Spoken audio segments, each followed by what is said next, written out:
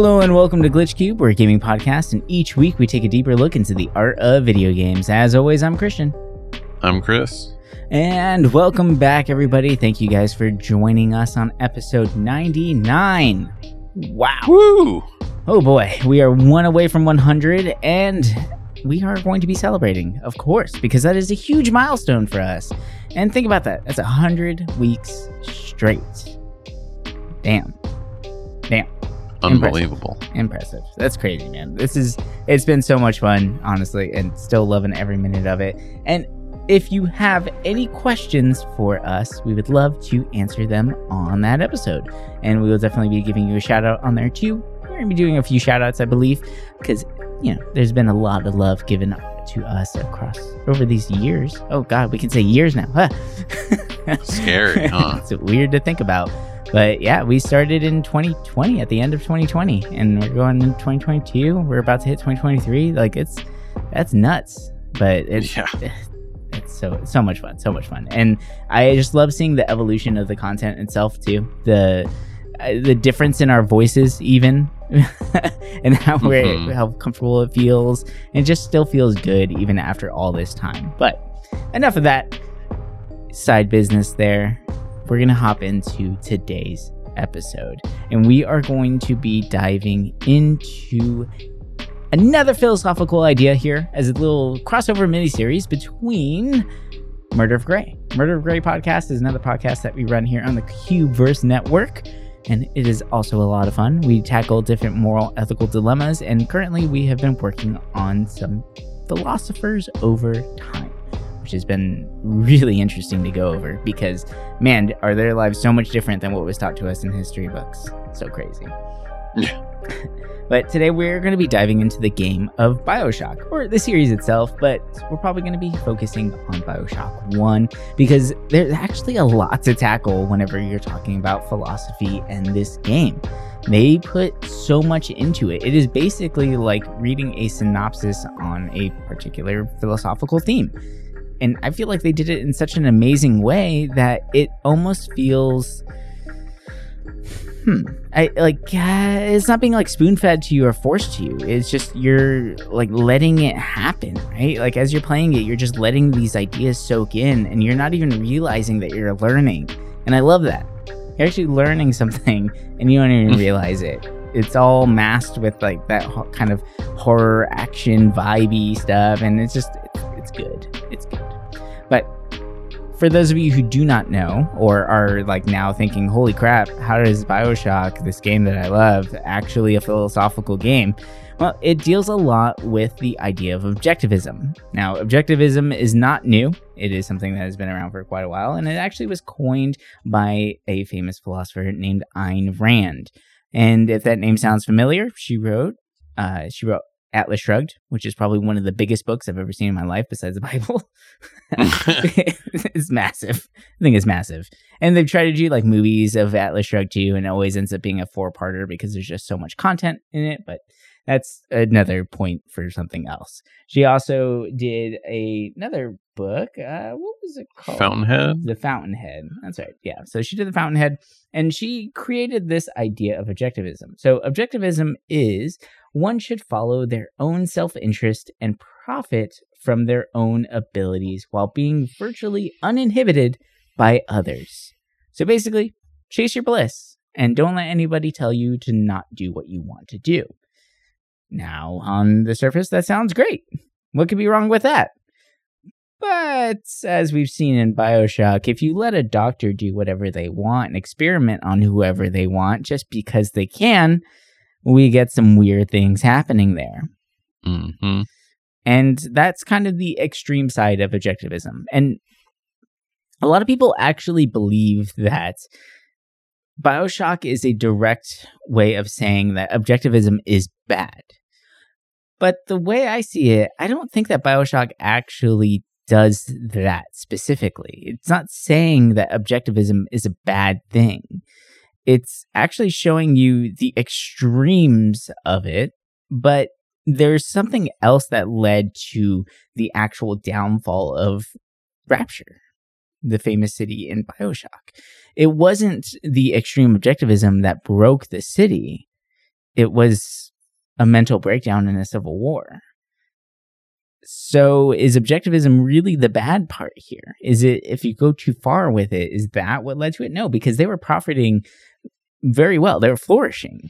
They were doing some amazing stuff in this town because they were uninhibited. So it's, in my opinion, I feel like this is more of a love letter to objectivism rather than a warning against it. Now, I might get some backlash for that, because how can you say that whenever the whole world or the whole town is, demolished and gross and falling apart and evil people right? But I think it might make sense a little bit more if you think about it on a deeper level, because nowhere does it say that the objectivism is the cause of these issues. They led to some situations that happened, but it wasn't the direct cause, in my opinion, of course.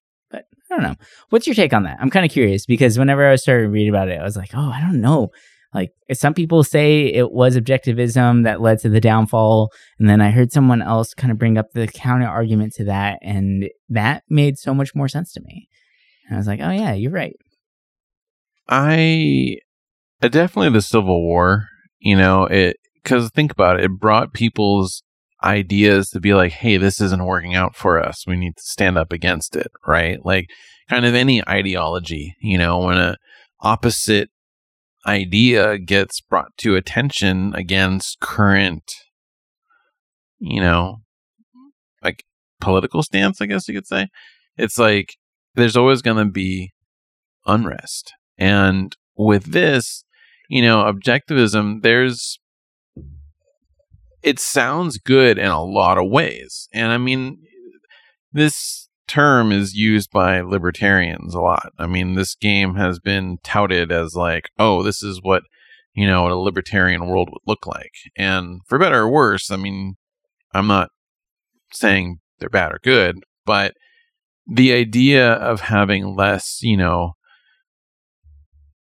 restrictions from the government and stuff, like Rapture sounded like a great place to an extent. Mm-hmm. But there was some extremes about it that I think paint a bad picture for objectivism. Like the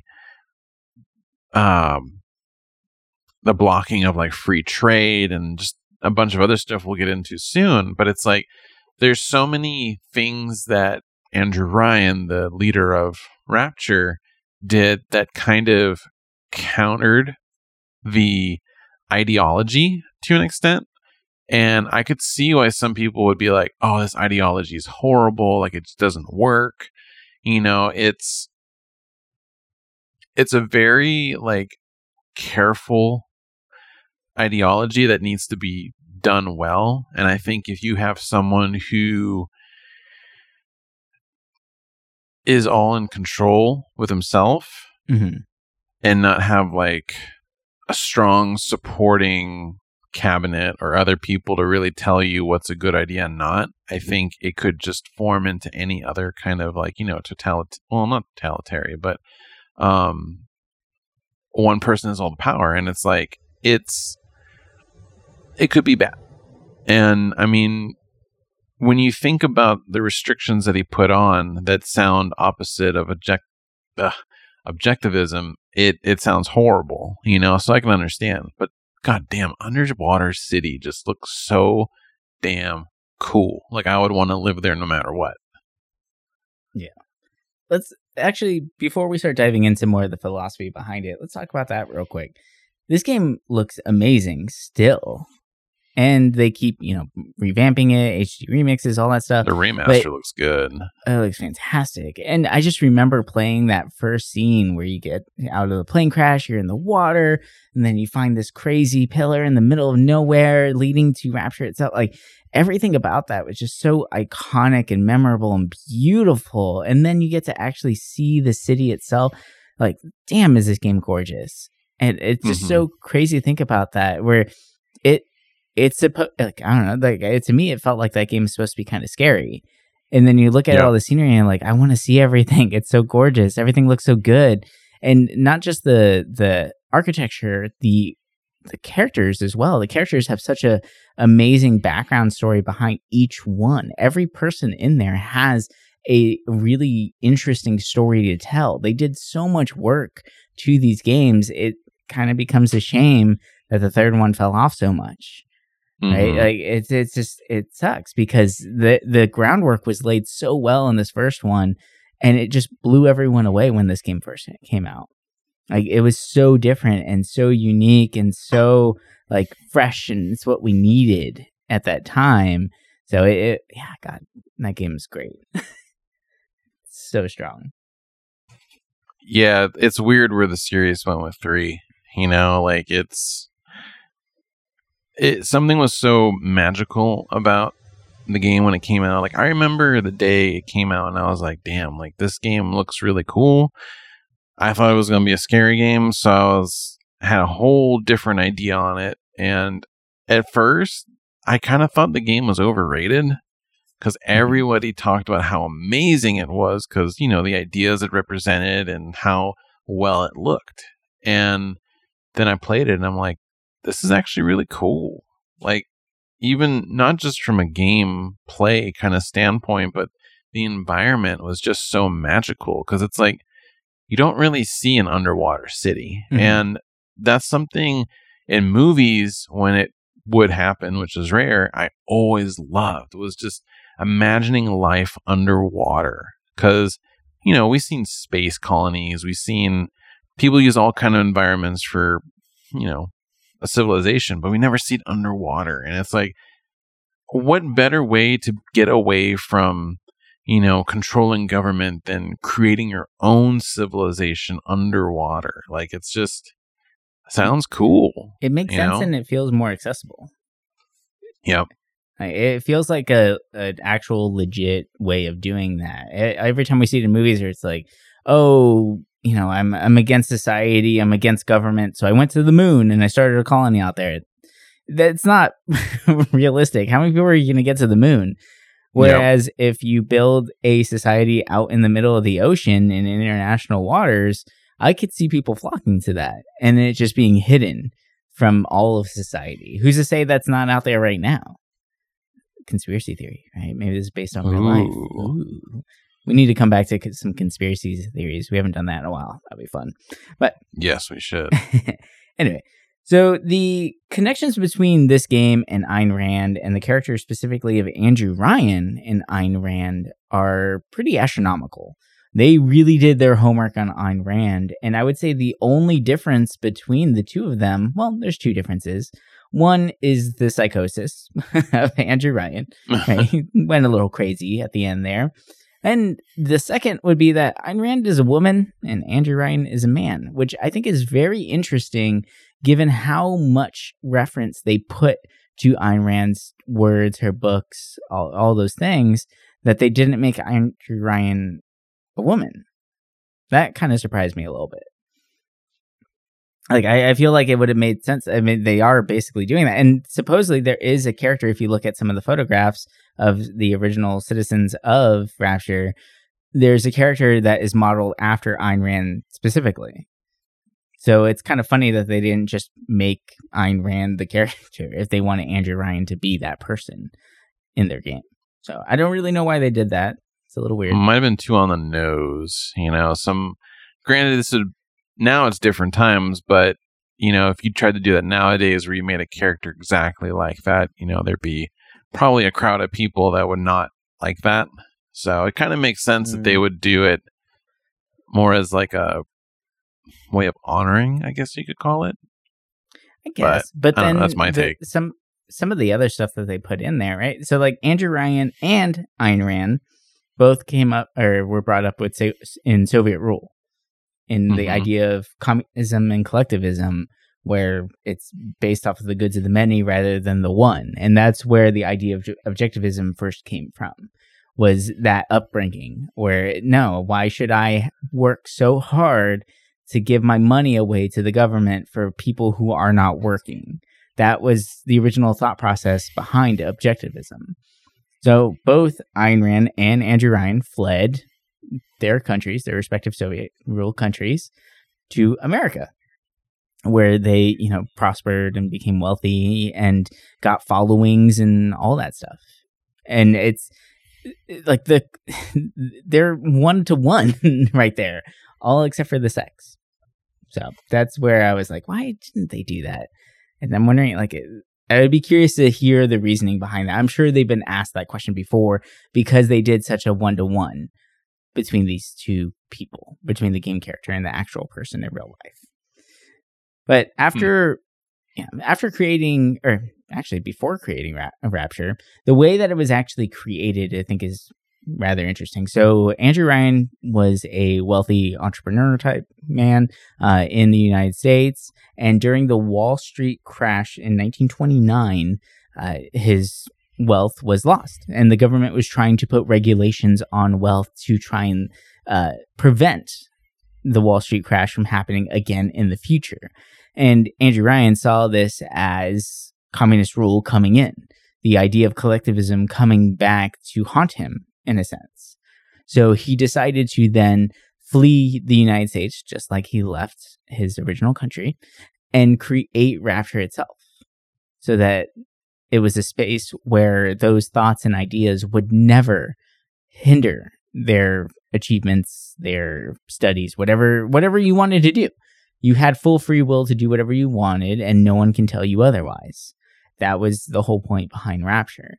And a lot of smart, well-educated people followed that idea, that really wanted to push the ideas of their studies, push the field that they're working in, whether it be medical, philosophical, psychological, all those areas. They gravitated to this idea, which is very similar to what happened with Ayn Rand, where she creates she didn't specifically create a cult, but a cult created around her happened, where there's a lot of well-educated people who went in and saw that as a potential outcome or a potential out and a way to, pursue knowledge and get out of those basic regulations. Now, going back to that scene, that opening scene, that iconic opening scene of the storm and finding Rapture in the middle of the ocean, that's actually pulled directly from Atlas Shrugged, which I thought was rather interesting. So the protagonist of Atlas Shrugged, his name was Dagny. So Dagny is told the story of John Galt. And John Galt's story is, while sailing the sea in a storm, he saw the shining towers of Atlantis. And that's where this big opening scene happened, the opening sequence to BioShock itself. So it's exactly that, where now John Galt is Jack. Or Jake. Jack. Yeah, Jack. I always get those names mixed Close up. enough. Yeah, it's close enough. It's all J names.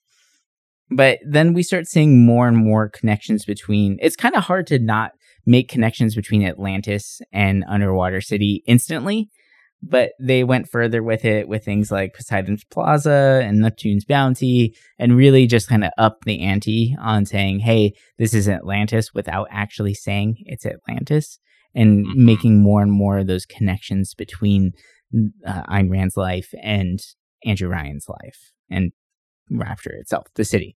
So Rapture was set to be a utopia for individuals that wanted to pursue knowledge. They wanted for people who believe that they are the main characters of their own story, which is exactly what objectivism sounds like to me. It sounds like you just want to be the main character of your story. So it's interesting because on paper it sounds great, right? You can do whatever you want. You want to study this? That sounds awesome. But we all know what happens to utopias. Or at least what we've been seeing or been taught to by the media, that utopias just don't work. It's not possible to actually continue that going. And eventually we start seeing some influence from the outside world. Some things, some ideas kind of bringing or making their way into Rapture itself. And this pisses Andrew Ryan off. And he wants to shut it down instantly. Now, for most people, they might look at that and think, okay, this is him going against objectivism. If he's starting to put a bunch of rules and restrictions and cutting off ties with the outside world and saying what people can and can't read even, or what they can and can't look at or study, that's 100% the things that he was running away from. And it goes against everything that he's been preaching this whole time. But if you look at it from his perspective, he's not actually going against objectivism. He's staying within those lines because he's acting on his own personal interest. It just isn't the interest of the masses, which is objectivism. Mhm. So who's at fault there, right? Like, is he really going against his ideas? No, he's not. So at no point in time did he ever lose sight of the core idea or the core belief that created Rapture. Now, this did lead to civil war within Rapture, and that's actually what was the downfall of the city itself, was the civil war. Is people going against Andrew Ryan's restrictions, which they were acting in their own self-interest to do so as well. So that's where the idea of objectivism being a bad thing kind of comes into play. When everybody acts according to their own will and what they want, it's going to lead to fights because you're not going to agree to everything that someone else wants to do, which we see today. And that's why people are so against the idea of objectivism, because they claim it can't work. It can't work in a modern society because you're not going to agree with everybody around you. And I'm still trying to think of a situation in which objectivism can work. Like, can you really be fully in it and it still makes sense? It draws so many parallels to capitalism that I feel like it could work, but like you said with utopias, it's like, you know, there's always going to be a side that doesn't agree. I mean, we see that now in our country, like, and we're not even in a situation like that where it's like, if two sides don't agree, you're going to have a civil war, which, you know, like the game. But I was kind of wondering that when I was reading this, and like, would it really be possible to do something? I mean, there's been, I think we covered this in Gray, about people trying to start their own land or city, and they tried to come up with a utopia and it just didn't work. And people still try to do this kind of thing. And granted, maybe the rules aren't as like announced like they are with objectivism, but it's interesting how people have this mentality of wanting to do something like this with ideas similar to it. But I feel like if you give people too much freedom to do what they want, there's going to be issues that people can try to justify, even though like morally they're not right. Yeah, I think that's the big issue there, is the moral issue behind things. Because then it's altruism, which is kind of the opposite. Well, yeah, if you think about it's the exact opposite of objectivism. Altruism is counterintuitive to the idea of objectivism, because why should you help others who, with the wealth and bounty that you're doing, it's not, I mean, unless that's to yourself. That's where it gets kind of confusing to me, because if you want to be altruistic and that's like benefiting you on a mental level, that's still following the rules of objectivism where you're going off of your own self-interest. I think it's more so like, say, like with a religion where, like, you know, say they tell you, oh, you can only have fish on Fridays or something. Like, you're sacrificing your rights to have fish for the rest of the week due to what you think is a moral obligation of helping for a greater good or for your higher power. I think it's always self-sacrifice when it comes to altruism. And like, I think, you know, there's nothing wrong if you feel good and happy about helping others, but if it's where you have to give up something that you kind of don't want to in order to help others, like say like with communism where you have to give your stuff for the greater good, you know, that's completely opposite of this the talking. But there is that fine line of like, okay, like helping others and you want to, it is a little different. That's true. a good point. Yeah, there's a lot to this game that you can kind of decipher and dive into and kind of pick apart, because no game, no book, no media source is going to be super cut and dry between these objects or between these ideas. They can go and lean towards one way or the other, but there is no right or wrong answer. That's kind of the big thing here. Like, there is no right way of being altruistic. There's no right way of being a fully objective in your decisions. So it's kind of tough. That's for sure. But this game also puts in some other ways of lightly hinting towards objectivism as well, with the whole little sister, big daddy situations, right? Mm-hmm. Whenever you find a little sister, you can either kill or harvest. Right. And I feel like that is the ultimate question right there. That is the ultimate, like, do I do the altruistic thing and free this person who has been, like, corrupted by Adam, right? Like, it's just gone too far. Or do I purge them and use them as resources for my own well-being, my own good? And those decisions suck in games for me personally. Because I get it. Like, okay, I'm going to get more powerful. I can get this. I can complete this quest or whatever it may be. Get the achievement for doing this many times. But my moral compass always wants me to lean to the altruistic side. Where it's like, well, just let him go. Like, yeah, the game might be a little harder. I might have to figure something out. But just let him go. Like, that's a tough decision for me always. And I even have that, like, in some of the games I'm playing right now, like Cult of the Lamb, I'm running into that issue as well, where I don't want to sacrifice anybody. I just don't do it. Unless, like... You haven't sacrificed anybody yet? I did. Damn. I did sacrifice one person because they kept asking for it, but I just didn't want to. Kind of try to avoid it as much as possible, but they kept asking for it. I was like, okay, fine, I'll just do it. I don't want to. And, like, all of the things that I've been doing. But anyway, that's a completely different game. But, like, I feel like that's a decision in games that happens a lot. But it always gets framed in a different aspect, right? Like, it's kind of like a weird dilemma in video games, consistent, like, in a lot of games, actually, where you just go into some random person's house and you pilfer them for all the materials because that's what we were taught to do in video games. Mm-hmm. How many times do you go into a Zelda game where you just run in and smash everyone's pottery because you know that there's a gem in there somewhere? Right? Like, it's the same question. True. It's the same question here. But now I like the way that they framed this question and how they really made it personal, because you're looking her right in the face. Like, it is super zoomed in. You're seeing her struggle in your hand and she wants to get away.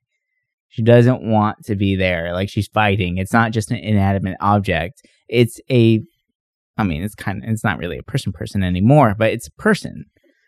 It's a person. Yeah, it's a person. But I feel like that's such a intense way of bringing that question to the player and seeing if they follow along with just the objectivist nature of this title itself. Like, did you harvest everyone? Get real strong? I saved everyone. Fuck it. Oh, really? I wanted the best ending. Everyone, someone told me, I was like, oh, if you want the best ending in the game, like, make sure to save all the little girls. I'm like, okay. Why would I absorb them? That's actually interesting that the best ending comes from that. That's another interesting idea with how powerful and how strong the connection is between objectivism and this title, that would lead to the best ending. So maybe what I said in the beginning isn't 100% right, that this was a kind of a love letter to objectivism, where it's actually showing that being a fully objectivist is bad. And the way to get the best ending is to, quote unquote, best ending, right? That's kind of like a weird loose term there. Subjective. Yeah, a little bit subjective in that sense. But like a game that's toting objectivism and really being like just giving a lot of light to it, saying that you have to be altruistic in order to receive the better outcome of this situation.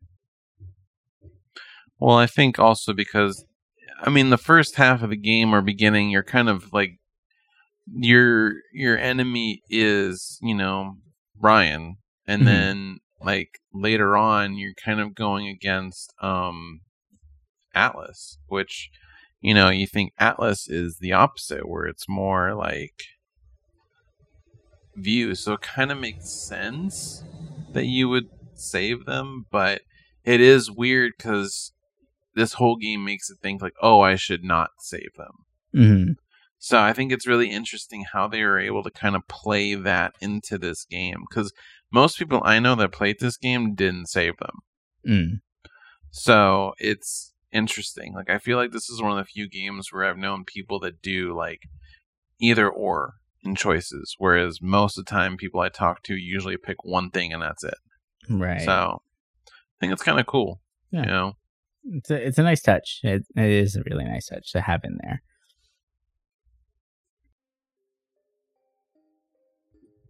Okay, so we've talked a lot about BioShock and the correlations between Ayn Rand, objectivism, all of that stuff. I mean, it can be seen in the architecture itself, the artwork everywhere that you're looking around, the fact that you're running around in Atlantis, or even down to the Cabernet Sauvignon that's floating around, or it's also known as Arcadia Merlot. Ooh, fancy.